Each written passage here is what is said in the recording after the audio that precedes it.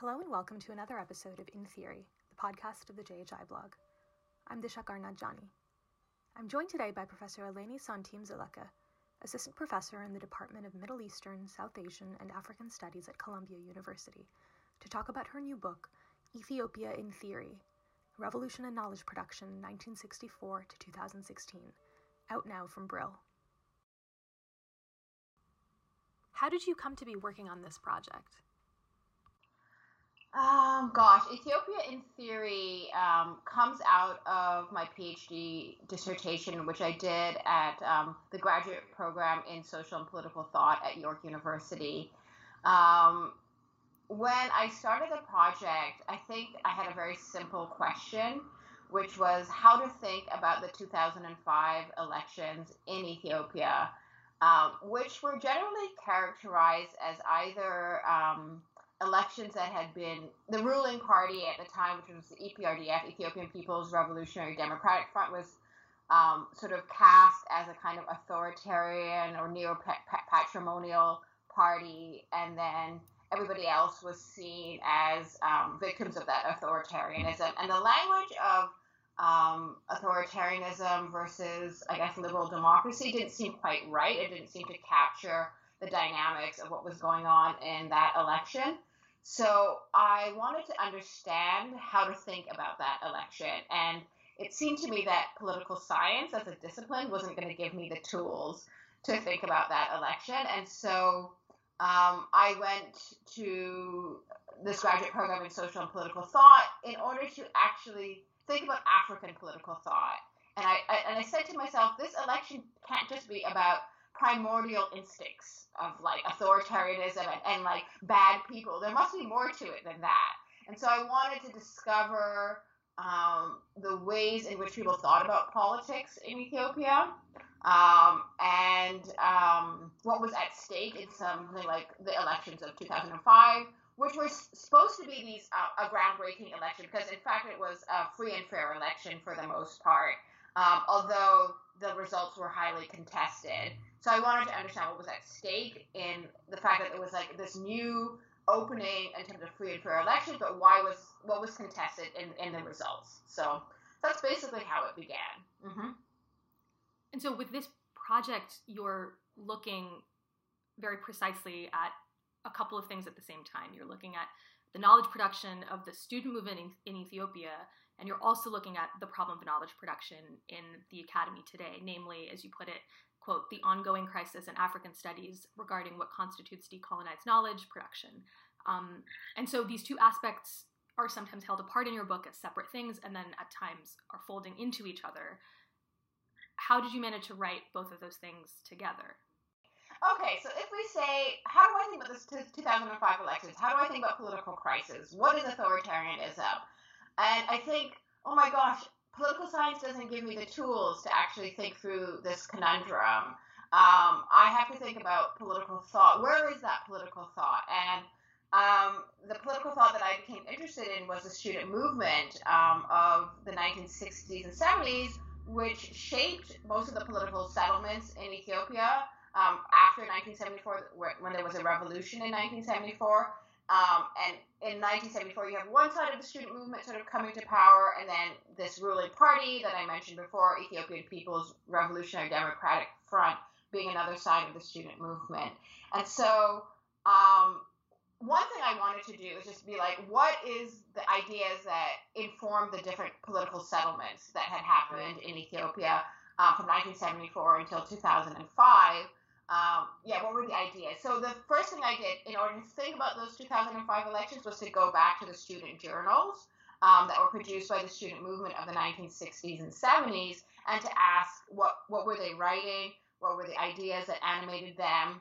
And, I guess surprisingly in a way, or not surprisingly, I found a very dynamic student movement that was engaged with discourses coming out of student movements all over the world at that time, interested in decolonial thought, but also really saw itself as modernizers in the Ethiopian context, and that they saw themselves as having a special kind of knowledge because they were students and part of a modern education system. that most Ethiopians didn't have access to at that time.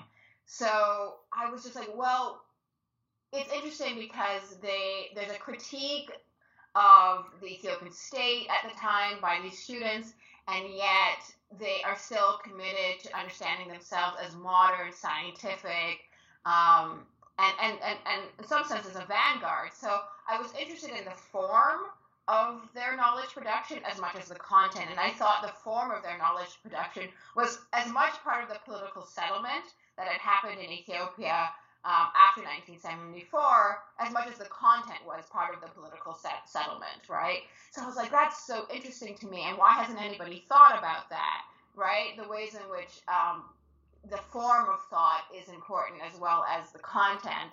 And then it became interesting to me to then think about the Ethiopian student movement and its claim to scientific sort of rationality and so on. As it became a case study to then think about, well, what is knowledge production in Africa, right? And given that you have this group of people that are committed to a certain kind of social science knowledge production or science, in fact, how can we think about what they're doing in relation to these broader questions around decolonization? So I think part of what I realized when thinking about the Ethiopian student movement, I could simply say that these people had been, that they were Eurocentric, right? That they had found Marxism, they had found a kind of left discourse, and they had become committed to this like left Marxist Eurocentric discourse. But that seemed trite to me as a way of trying to understand what they were doing, and it felt very dismissive. So I became interested in, if we're gonna. So one thing that occurred to me is, if I want to think about knowledge production in Africa, we can't do it at the level of broad abstractions, right? What is happening with the student movement in Ethiopia is very particular and has to do with a set of questions, political and social questions that come out of that region. And so what it means to decolonize knowledge production also has to be particular to that region. It can't just be like, let's like abandon Marxism or let's abandon Eurocentric tenets. Like, there's something that student movement is actually struggling with that is very particular to its context. And to understand the context, what becomes much more interesting. So what I wanted to do is understand that social setting that they're attempting to address, how that social setting then poses a set of questions to them, how they formulate questions in relation to that social setting, and then how they go to Marxism, not as something that is derivative, in fact. They go to Marxism and they transform Marxism, and they make Marxism speak to their particular context, right? And that seemed much more interesting in terms of thinking about what decolonial knowledge can actually be, because what we're seeing is that these students are actually quite creative in how they're relating to ideas and how they're relating to theory. And I'm not sure they got everything right. In fact, they might have got many things wrong, but the fact that there's a certain activity of creativity here and a back and forth between what these students are finding on various campuses in the world and how they make sense of their own particular situation given what they find on those campuses is interesting and fascinating to me. Right. So, and then I became, I guess, there's layers in my book. So then I was like, okay, that's an example for me in a way, right? That became a model. And so I saw myself as creatively engaging both the student movement, Western political thought, histories of Ethiopia, histories of Africa. And I positioned myself as somebody who's haunted by the Ethiopian student movement and the ideas that they produce. And I very much see myself as writing in terms of somebody who is, the ideas of the student movement live in me in many ways, right? They're ghosts that haunt me and possess me. And I have an obligation to engage that past, not necessarily because it's a moralistic or normative kind of obligation, but simply because I'm haunted by these ideas. But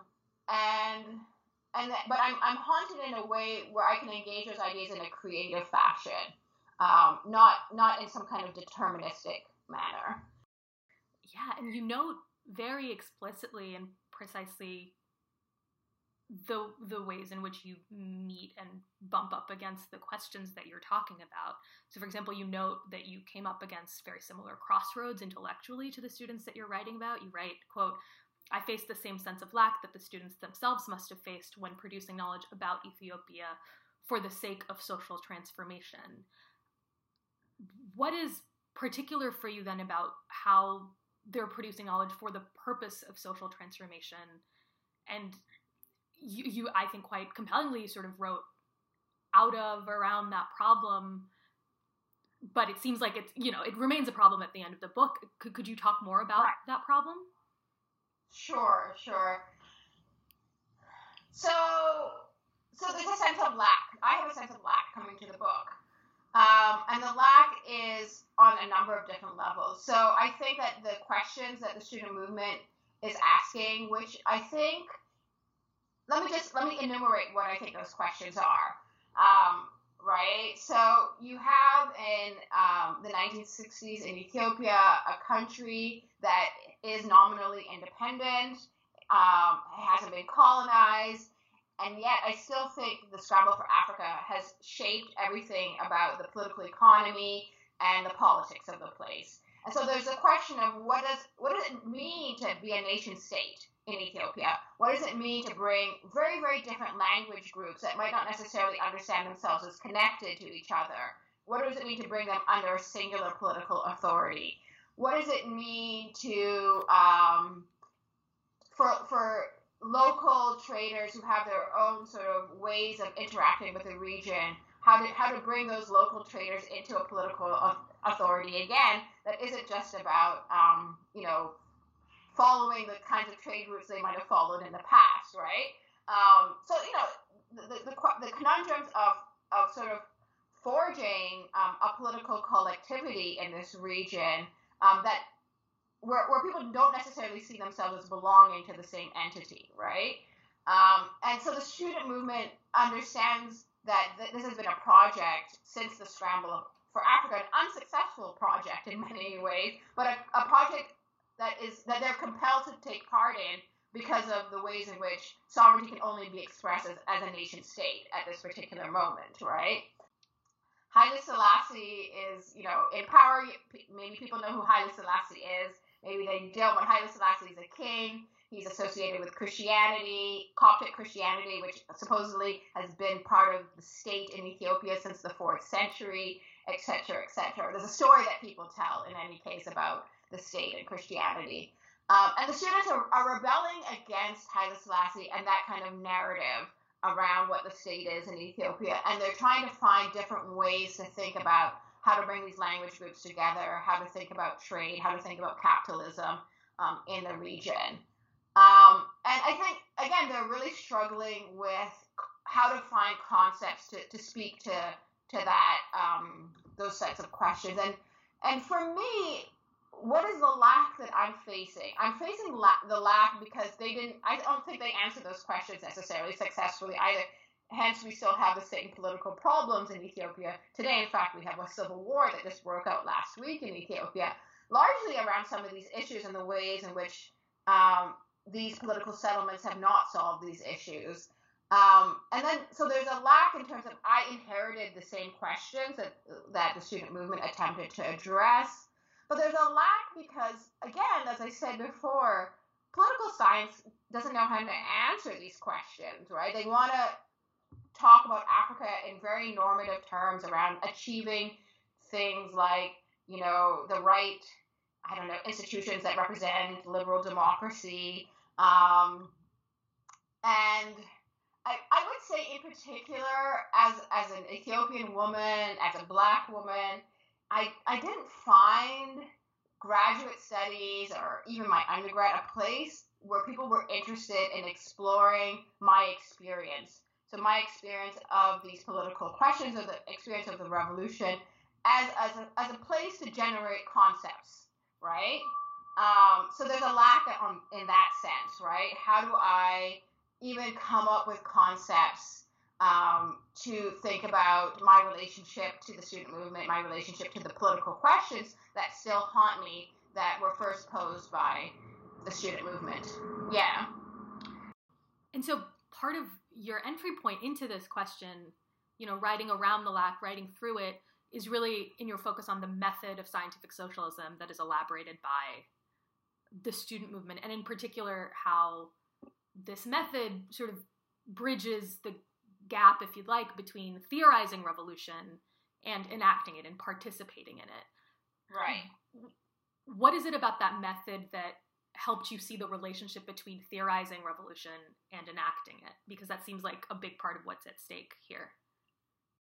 There is some kind of notion of science being able to solve problems in Ethiopia, and that what revolution is actually coming up with the right kinds of formulations, and that you organize society around scientific formulations that you can deduce from theory, right? And so what revolution ends up becoming, I think, in Ethiopia is a social engineering project, right? Rather than an attempt to, I guess, engage with consciousness and to pose philosophical questions about reality and to open up a space for people to experience those philosophical questions as their own and to then act on them, right? So I think that revolution in some ways becomes a set of formulations that can manipulate populations, right? And I guess that's my problem with it.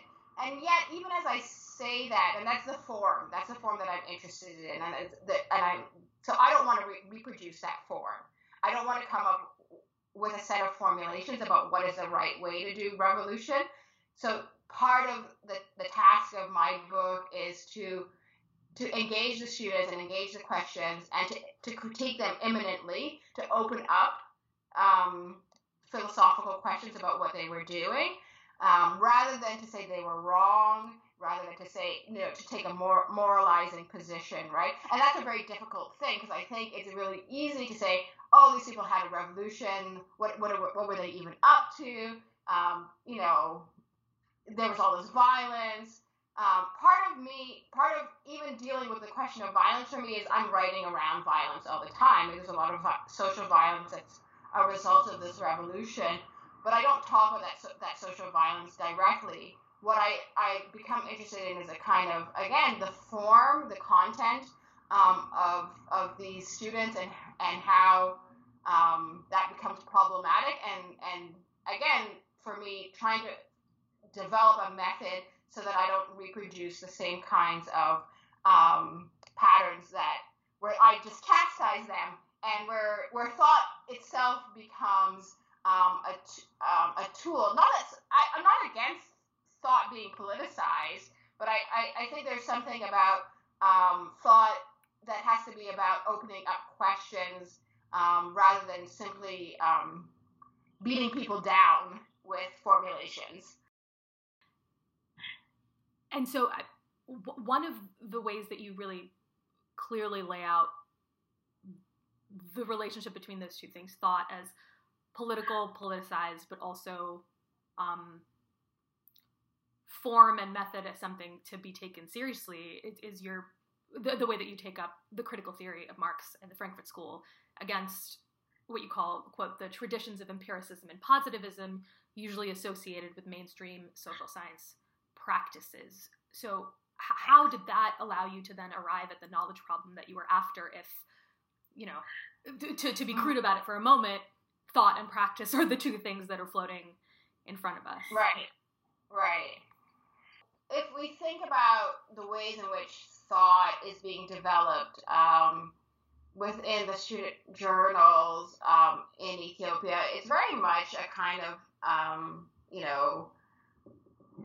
idea that there is some kind of reality out there. It can be discovered. We can move towards more perfect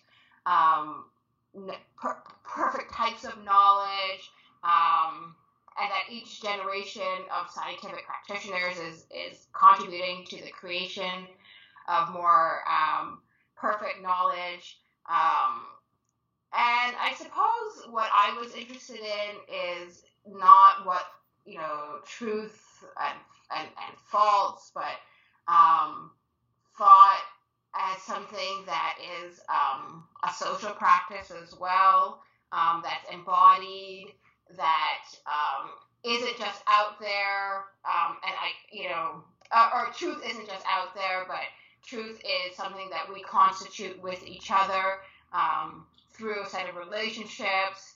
And that, I'm not some hardcore relativist or something. That's not what I'm saying here. But there's a large, a class of beliefs or whatever that don't really submit to, truth and false in that simplistic way, right? So that there's, these other types of truths that we sort of make together,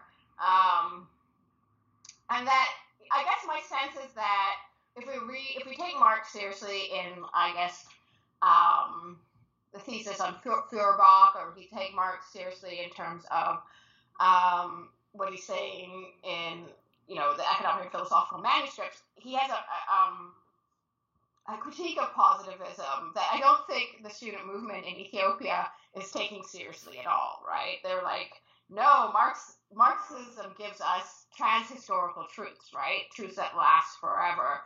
And I'm just like, well, that's not really a thing that Marx is interested in, because truth is always changing, because our relationships are always changing, right?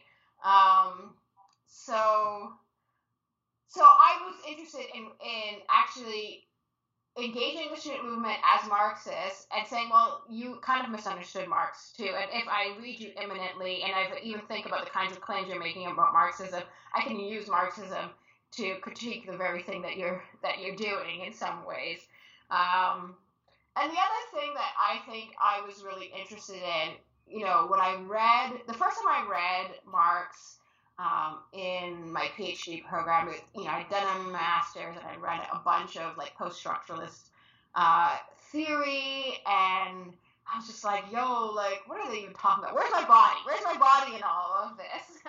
And actually, reading Marx helped me to really think about my body, not in terms of like a discrete entity. Here is like Santine, with her body, but actually to think about the body as a set of bonds with other people and a set of like relationships with other people, and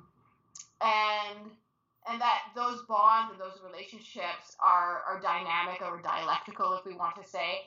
And if we can trace out those relationships, then there's something much more interesting about how we make knowledge together, rather than thinking about knowledge as a set of formulations that are outside of us that we can discover. And so with that, actually, I wanted to turn to the relationship between the story that you've been telling about the process of social transformation in Ethiopia, to the second part of your book, in which you're writing that what is holding your history of social transformation in Ethiopia together with the theoretical the theoretical sort of journey that you take us on in the second half.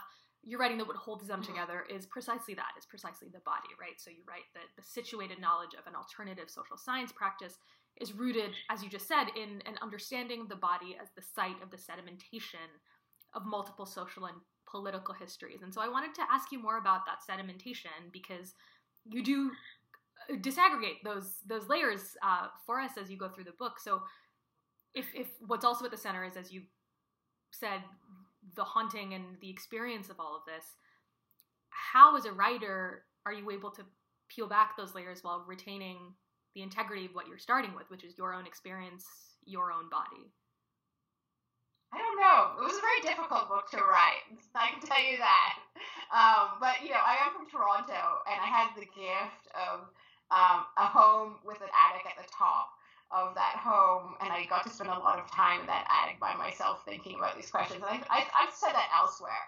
I think that there's something about doing a PhD. I know this is a bit of an aside, but there's something about doing a PhD in Canada at a public university where I didn't feel the pressure to produce. There wasn't some kind of commodity that I needed to deliver after 5 years, which I think a lot of graduate students really do experience in other kinds of contexts, right? So I really had time on my hands to think about this. and to really trace the sedimentations of history that constituted my body. I think one of the things that I do in the book is that I talk about a novel written by Dina Mengistu, who is an Ethiopian writer who lives in the States now, and the book is How to Read the Air. And I actually really thought that that title was compelling because Walter Benjamin in Thesis on the Philosophy of History says that I'm paraphrasing here, but everything we know is from the air that we have breathed. That we don't know things from the future. We only know things from the past, right? How do you read the air? And Dina Mengistu does this really interesting thing in his book, is that the book is about journeys, right? Multiple journeys that he keeps on taking. It's the journey of his parents. It's the journey, his own journey. It's the journey of just like the Ethiopian Revolution in many ways, and the experience of loss. And the book is interesting because he doesn't try to vanquish loss. He just keeps on going on these journeys and trying to understand how the present came to be. And so it's the shape, perhaps it's even the shape of loss that he's tracing. And it's like these multiple journeys. And who knows if any of these journeys are true in any sense. But it's the act of going on the journey that's important, and constantly telling the story of the present, right? And it's a little bit like, I suppose, psychoanalysis. I mean, you go to your therapist and you just keep on telling stories, and at some point you develop a different relationship to the past just because you've developed all of these, you've told all of these stories. And I think my book is a little bit like that. It's like multiple stories that seem necessary. So there's a story of the social sciences, the story of knowledge production, the story of the students, the story of my body, the story of what it means to produce knowledge in this day and age as a practitioner here in the West, and all of those stories like seem to be sediments of my present, right? And that becomes the method in many ways. To arrive at some tentative conclusions about what my present means. But they're tentative, right? Yeah. Part of your method, too, is, as you write about, is other people's stories, right? Not many people who write about the history of ideas can say that they've done extensive field work, for example. What role did that play, then, in this constellation that you've laid out? The book does a lot of conjuring, and the field work is interesting for me in that book. I went to Ethiopia with the intention of actually interviewing a lot of people who had participated in the student movement. And I met with most of those people, and I had lots of, I drank a lot of tea, and I had a lot of conversations, and collected sort of a lot of anecdotal information. In the end, I think that those conversations helped clue me into a method that I needed to develop, the method that I just described for you, rather than using those interviews to prove something about the student movement and to say, well, this person said that, and this is the truth about the student movement. I was like, well, no, actually, that's not what I'm doing. So it gave me a sense of the feeling of what these ideas were all about and what was at stake in them. I talk a lot about a structure of feeling, and I think doing those interviews was about understanding that affect, I suppose, right? And it allowed me to. So when I did go to like the Institute of Ethiopian Studies and I started to read the literature produced by the student movement, I think having had those conversations allowed me to read those journals in a different way, to read them for form, to read them for sentiment, to read them for affect, as much as I was reading them for truth about the ideas that they were producing. Yeah. So I would say that the fieldwork was really important for that. Mm-hmm. Mm-hmm. And yeah, and I feel like people didn't want me to interview them and say, this is what so-and-so said about the student movement. Like people were not into it, actually. And they were constantly, so they would give me informal interviews, but when I tried to do formal interviews, I felt like I was chasing people. And I was like, why am I chasing these people? They're not into it. Like, I need to find a different method. So that kind of, the ways in which people were responding to my need to question them and to discover truth about them, the fact that they were pushing back against that forced me to develop the method that I did develop in the book. Yeah. Mm-hmm. And this really textured narrative, if you like, but not quite narrative that you lay out in the book, really leads to some very interesting sort of theoretical drilling down that you're doing in the second half. So, and there are a number of foundational texts of post-colonial, decolonial theory and history that you're dealing with. And so I wanted to ask first about your discussion of Mamdani's Citizen and Subject. So you arrive at the space then after this discussion of what you call an apolitical politics as a field carved out by social science in the wake of capitalist social relations in Europe, early social scientist elaboration of so-called civil society, and the specificity of that concept as a social phenomenon to the necessary conditions for social science to even exist. And so you've laid that sort of intellectual history out for us, and then you're taking up something that changes, something that shifts because of Ethiopian politics in this period. Could you talk us through what changes when Mamdani's problem of the universal and the particular forms of rule and experience are taken into account here? Because that seems like a really important fulcrum for what you lay out about the kind of aftermath of social science in Ethiopia and in Africa. Sure. You are just asking complicated questions, making me think here today. Your book compels that kind of thing, let me just say. Sure. Many layers to this book. Okay, so what does Mamdani do? Mamdani says there's a problem of knowledge production in African studies, right? And it is unable to articulate an African experience. And one of the reasons why he says that is because for him the social sciences are just asking all the wrong questions.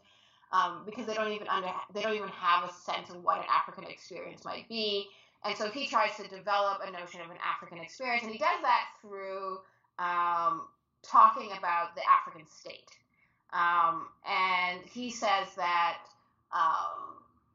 sort of the African state is torn by two sort of binaries. Either it falls back into a kind of decentralized despotism, where power and authority is vested in the customary, right, in the local, in the native, or the African state and African power is vested in a modernizing, centralizing state that rejects the local, and he's like that basically is the binary through which all of African social science happens, right? And partially it does this because civil society is under theorized in terms of what it is in Africa, and for him civil society is this despotic sort of concept which is where whiteness exists in Africa, basically. It's the urban, right? It's where the colonial officials live, and from that despotic whiteness, you have indirect rule, which rules over the customary. It rules over the native, right? Or in the name of the native, and in the name of the customary.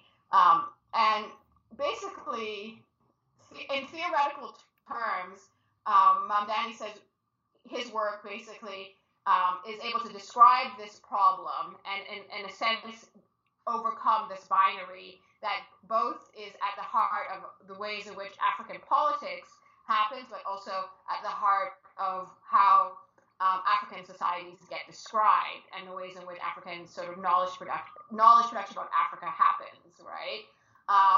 And I take that seriously as well, and I think that is the problem that exists in terms of how knowledge production is produced in Africa. And we can see this today in Ethiopia, where we've had a kind of ethnic federalism that was interested in the local and I suppose the native, as opposed to what existed prior to the 1991 political settlement, which was much more of a centralizing,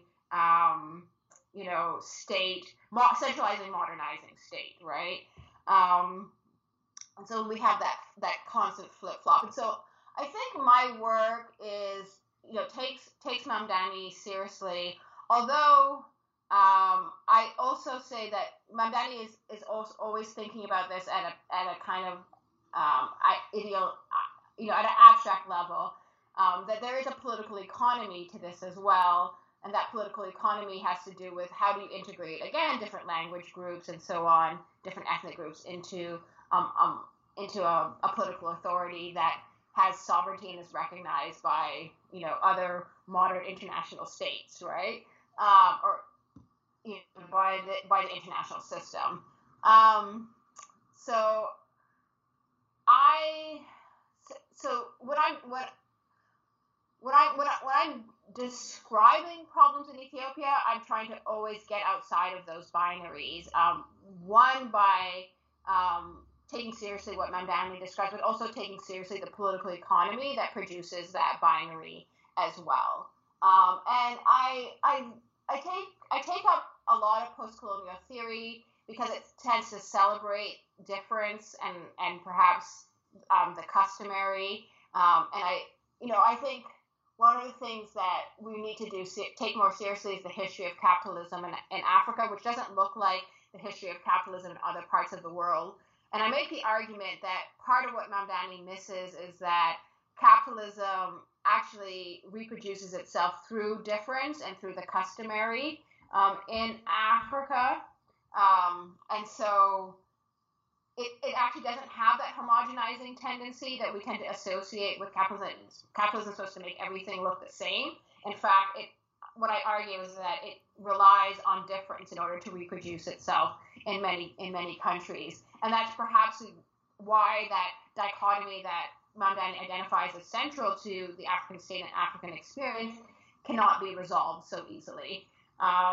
So I take up Mamdani, I take up Dipesh Chakrabarti, and that turn within post-colonial thought that tends to celebrate difference, and I'm like, well, actually, difference is the site through which capitalism reproduces itself. And so part of what I do in that second part of the book is to restage a lot of the questions that the student movement had asked, and I talk about the second half of the book, or that it's just like one chapter actually, as theory, as memoir, right? So if I've inherited all these questions from the student movement, how do I rethink those questions today through engaging post-colonial theory, through engaging Mamdani and and the kind of the thinkers that have tried to grapple with the questions that the book faces. And on that question of the place of political economy, if we turn then to what Marxist theory has to do with all of this and the way that you treat it, it seemed to me after reading your book that, if we zoom out to the people you're talking with and interpreting, then the operative relationship in much of Marxist theory, even when it's overdetermined on the one hand or much too circumscribed the way that you described, the relationship is really between a diagnosis and accompanied mapping of social problems as they relate to historical changes in modes of production and social relations. And then on the other hand, the cultivation and prescription of ways to break those bonds and, to put it simply, get free.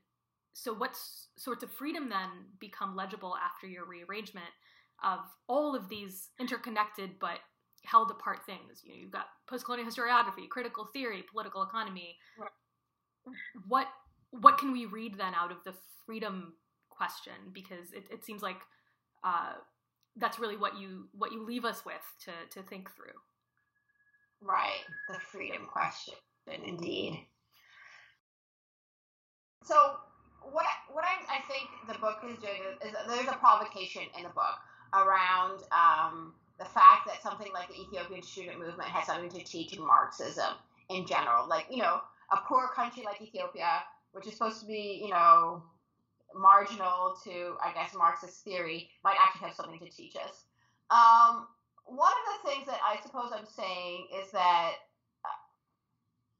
if we think of revolution simply as a linear project, and that we're all marching towards along the road of progress, and we'll miss so much of what is the potential for revolutionary activity, and that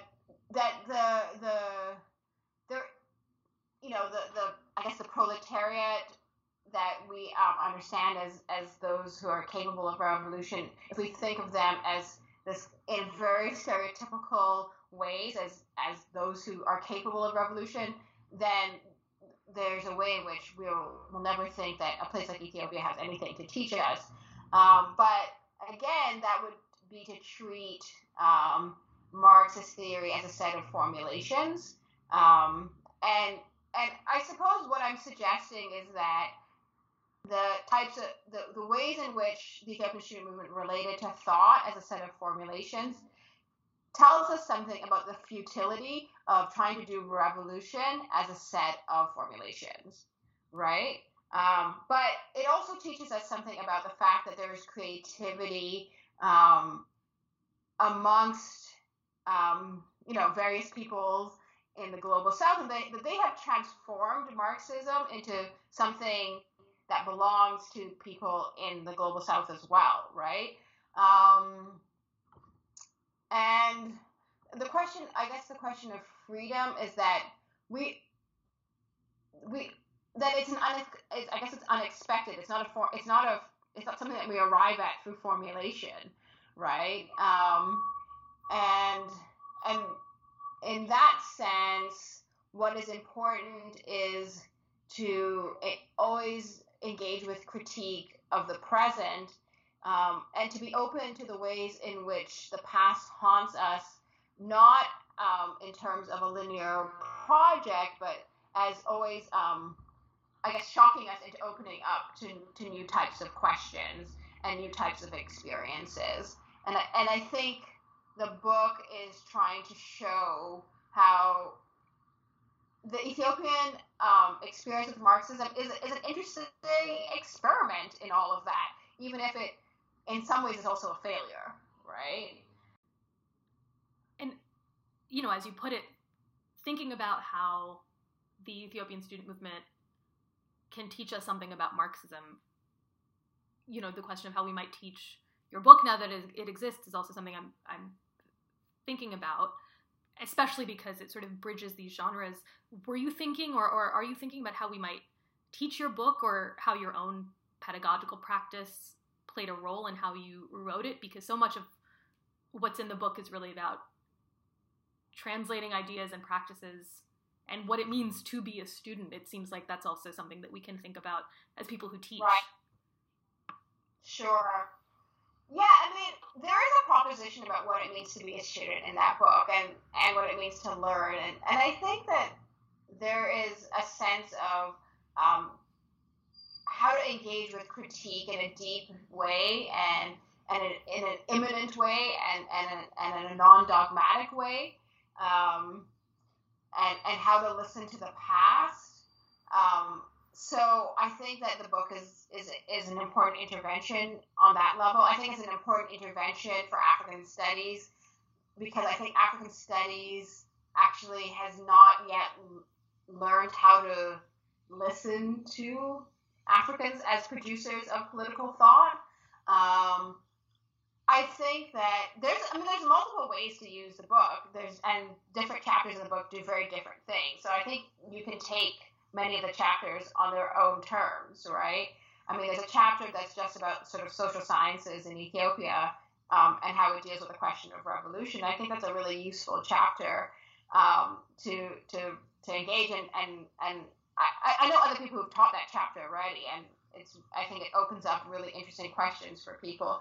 I think my engagement with post-colonial thought and the question of what is the object of African studies and why why it hasn't been able to think the Ethiopian Revolution is also super interesting.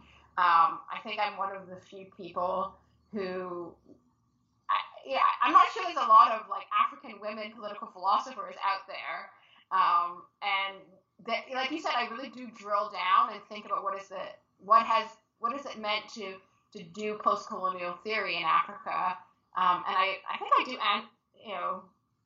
offer some answers to that in a really detailed way, and I think one of the things that my book does is it makes a lot of interesting South-South connections, and so I'm not just thinking about how to solve the African problem by looking at African authors. I mean, I engage with subaltern studies and a lot of South Asian writers, for that matter, in order to think about, the question of post-colonial thought in Africa. So I think the book is really useful in terms of thinking about political thought in the global South more generally. So I think that's all the ways in which the book can be taught and might be useful. Mm-hmm.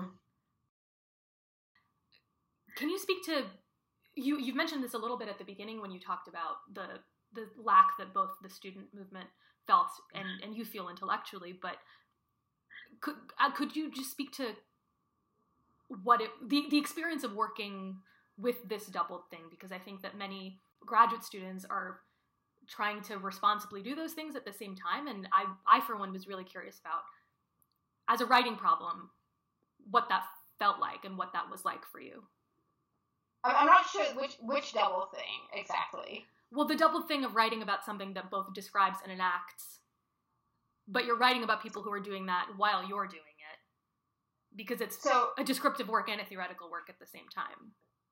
Right, I'm describing people who are producing knowledge, and I'm theorizing the ways in which they yeah, I mean, I always find it weird when people write about like histories of ideas, and they never question the ways in which they write about the history of ideas, and I'm just like, well, no, but how can you? And that's the question of form, right? Like, you can't just talk about content, right?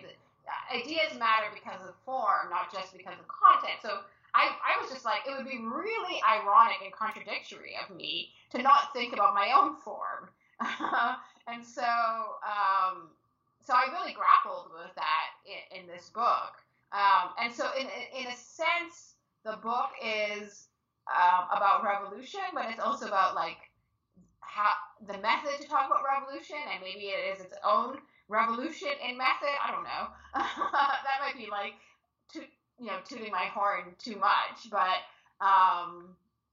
there's certainly an attempt to struggle with form and writing in the book, and so I mean, there's a poetics to the book as much as there is an attempt to just describe something as well.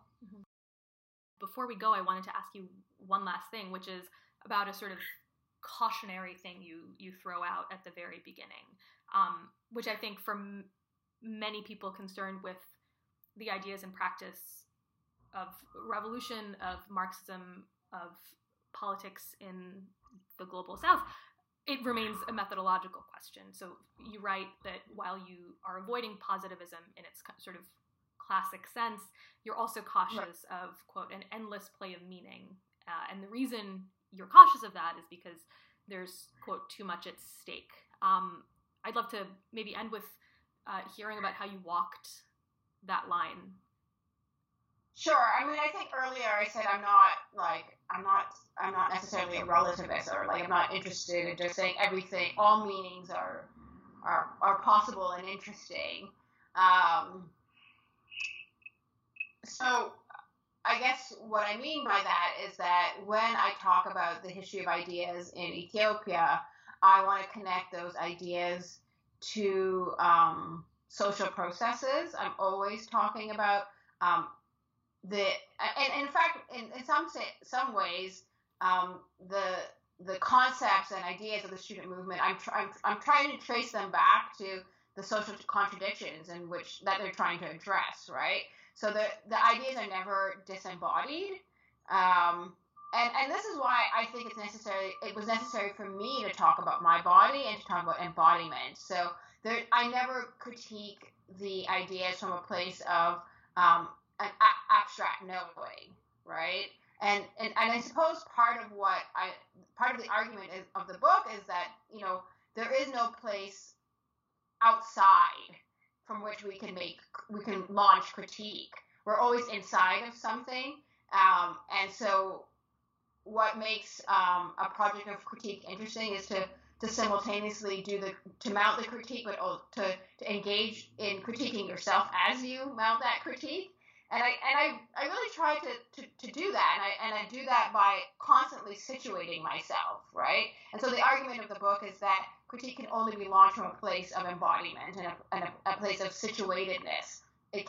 Critique can never come from outside. Yeah, I think that's a really important part of the book, actually.